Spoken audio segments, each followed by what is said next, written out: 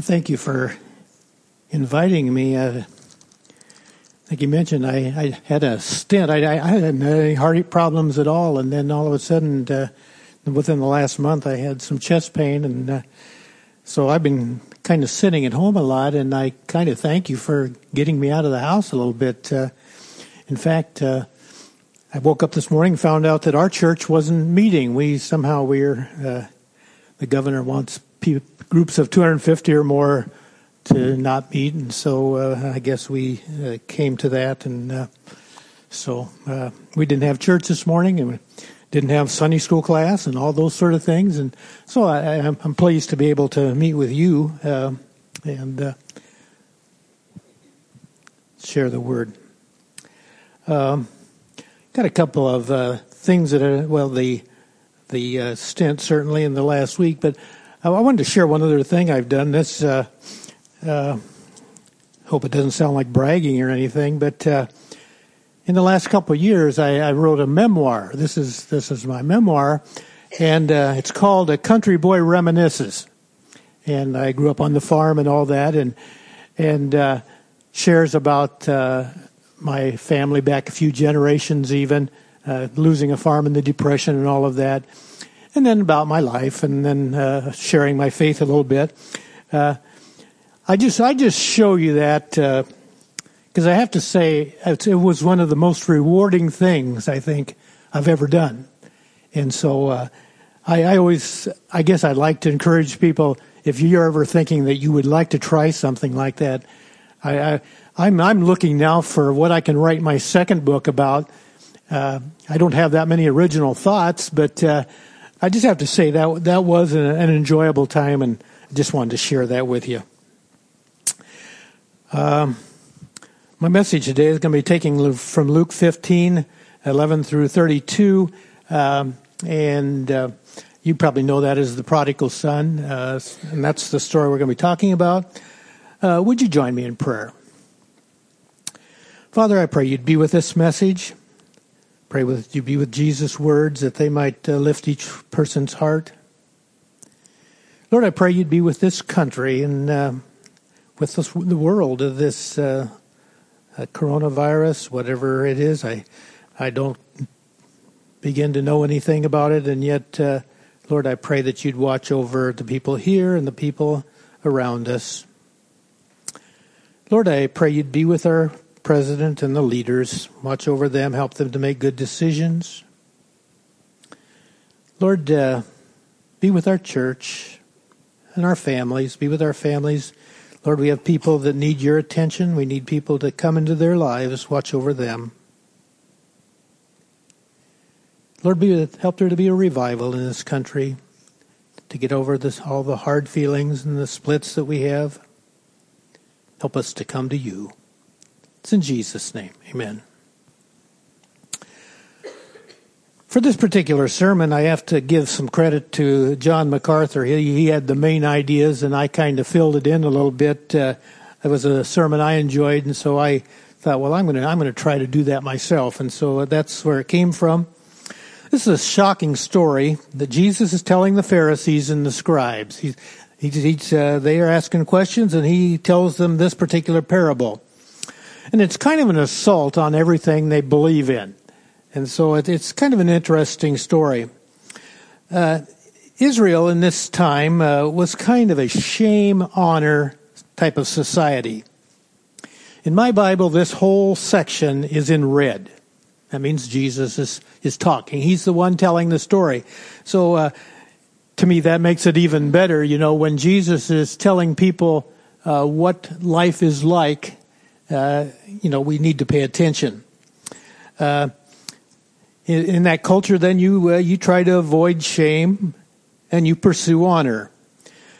Jesus' story here confronts the honor culture with a series of shameful and outrageous actions.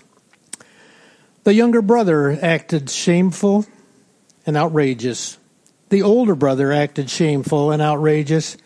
But the father acted the most shameful and outrageous of them all.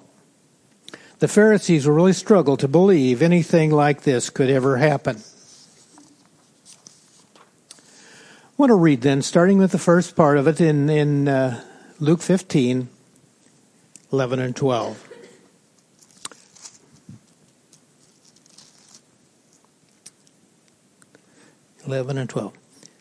And Jesus said, a certain man had 2 sons, and the younger of them said to his father, Father, give me the share of the estate that falls to me. And he divided this wealth between them.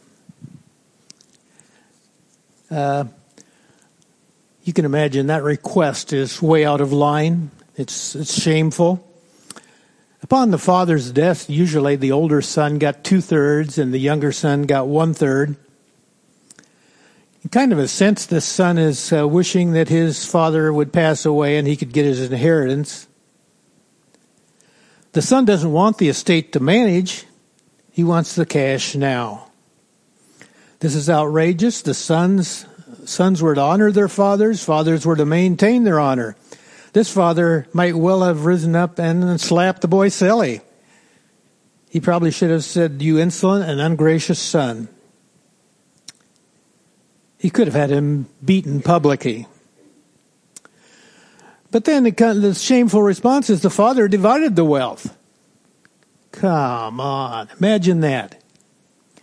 No self-respecting father would do that. Would your father have listened to such a request? I know if I'd have brought that up to my father, I'd better be stepping back. He wouldn't have listened to that for a minute. The father's story is bringing dishonor on himself. But next we have the shameful rebellion. Let's go to 15:13 through 16. And not many days later, the younger son gathered everything together and went on a journey into the distant country, and there he squandered his estate with loose living. Now when he had spent everything, a severe famine occurred in the country, and he began to be in need.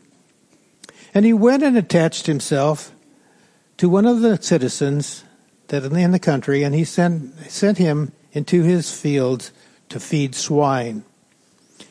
And he was longing to fill his stomach with the pods that the swine were eating, and no one was giving anything to him. The son leaves and goes to the Gentile nation.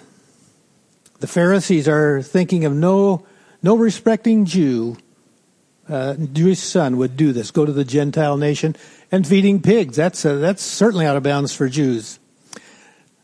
This is ridiculous. He's squandering everything, and a famine came.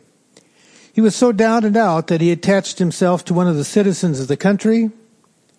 The son now became as a pig. This is the worst sinner Jesus has ever painted. He represents the ultimate sinner. Going on to 17 through 19. But when he came to his senses, he said, how many of my father's hired men have more than enough bread? But I am dying here with hunger. I will get up and I go back to my father, and I will say to him, Father, I have sinned against heaven and in your sight. I am no longer worthy to be called your son. Make me like one of your hired men. Many of the father's servants had more than enough. Hired workers were day laborers. If they did not work, they did not get paid. The prodigal son said, it will be embarrassing, but I will go back.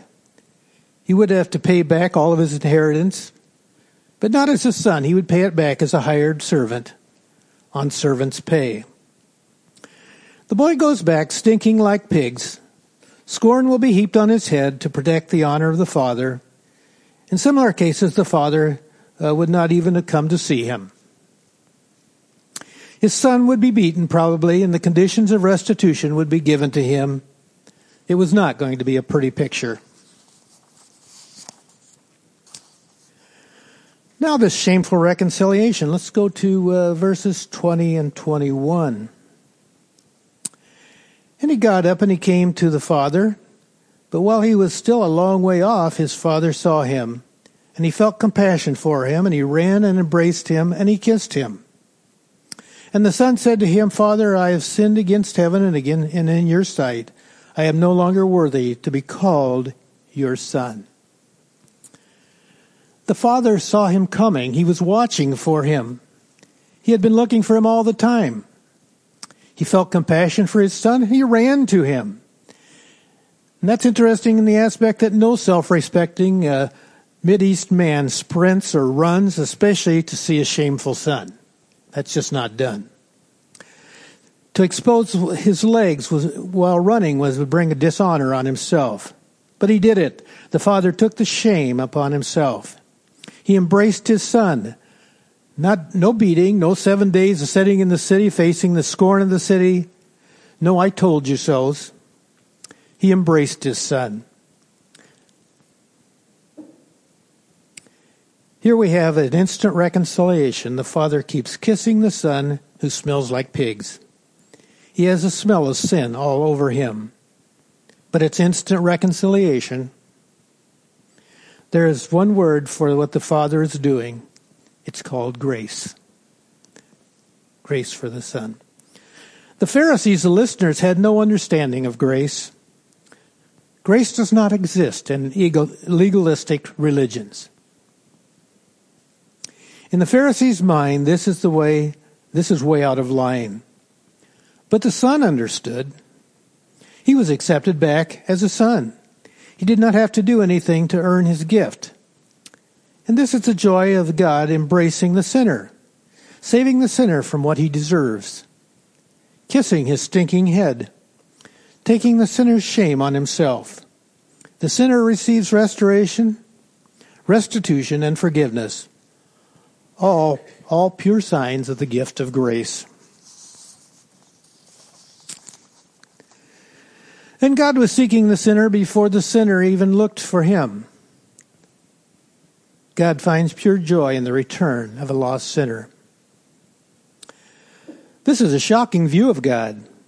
He seems a little too unrestrained. He rejoices like it's a celebration.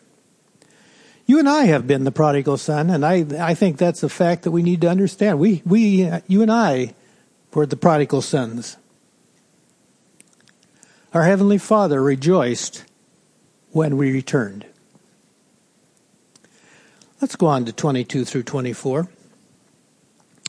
But the father said to the slaves, "Quickly, bring out the best robe and put it on him, and put a ring on his hand, sandals on his feet, and bring the fattened calf, kill it, and let us eat and be merry. For this son of mine was dead, and he has come to life again. He was lost and has been found." And they began to make merry. Again, the father doesn't ask the son to go clean up. He provided everything that was needed. A robe, a ring for a finger, sandals for his feet, and a fatted calf for the celebration. He gives the son his full dignity. He gives the son his name. And now the party starts. The son was dead and is now alive. However, the focus of the party and this parable is the gracious father and not the wayward son. It's the father that's outlandish. He's doing crazy things. Your father and my father wouldn't have acted like that. This is the heavenly Father welcoming the son back. I want to go now to the final part of this in verse 25. This is about the older son. This is the second part of the story. This is where the Pharisees come into the story. You know, that's the ones Jesus was talking to. And he talks to them. Now the older son was in the field, and when he approached the house, he heard music and dancing. And he summoned one of the servants and began inquiring what these things might be. And he said to him, "Your brother has come back, and your father has killed the fattened calf, because he has received him back safe and sound." But he became angry and was not willing to go in, and his father came out and began entreating him. But he answered and said to him, "Father, look, for so many years I have been serving you, and I have never neglected a command of yours. And yet you have never given me even a kid that I may be merry with my friends. But when the son of yours came, who has devoured your wealth and with harlots, you killed the fattened calf for him." And he said to him, "My child, This is the Father talking. You have always been with me, and all that I have is yours. But we had to be merry and rejoice, for this brother of yours was dead and has begun to live. He was lost and has been found. And that concludes that parable, Jesus talking to the Pharisees. The older brother is angry. By the way, this is where the Pharisees come into the picture. They have no room for grace. Grace doesn't mean much to them. The father begs the older son to come into the party, but he will not. The older brother, the Pharisees, is just as lost as the prodigal. So my thought here is that the father really has two lost sons. He has the younger son who went to the far country, and he has the older son who stayed right there all the time, but he's just as lost as the other. He's lost at home. The older brother represents the whole world of religion without grace. He has been serving the Father all these years. You and I have been serving all these years. The father should slap this son also. But instead he offers the older son grace, just as he offered the younger. The father begs him to come to the party also. The Pharisees are not coming to God by a different path. They are not coming at all. They will not accept the Father's grace. There are two types of religions in the world. The religion of the Father's accomplishment through grace, or there's the religion of human accomplishment through works, where we work for our own salvation. Jesus presents the two extremes of sinners. One outside of religion, the prodigal son, and one inside of religion, the older son. You know, it would have been great if the older son was so grieved by his bad treatment of his father, so grieved that he asked for the same grace his younger brother had received. And together they went in and joined in the celebration. The Father took all the shame that they and that we might have the Father's grace. The Father took all that shame for us. Did the prodigal son accept the Father's grace? He did. He went in and was part of the party. Did the older son accept the Father's grace?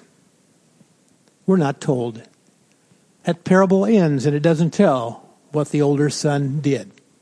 He's just standing there. The parable ends with no response. And so I'd like to conclude looking at what made the father joyful and wanting to celebrate. The return of the lost sons and daughters, you and I, the people who were lost, like the prodigal son, and return. That makes him happy and wanting to celebrate.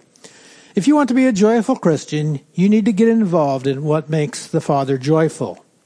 Bringing back lost sons and daughters. That's what will excite him.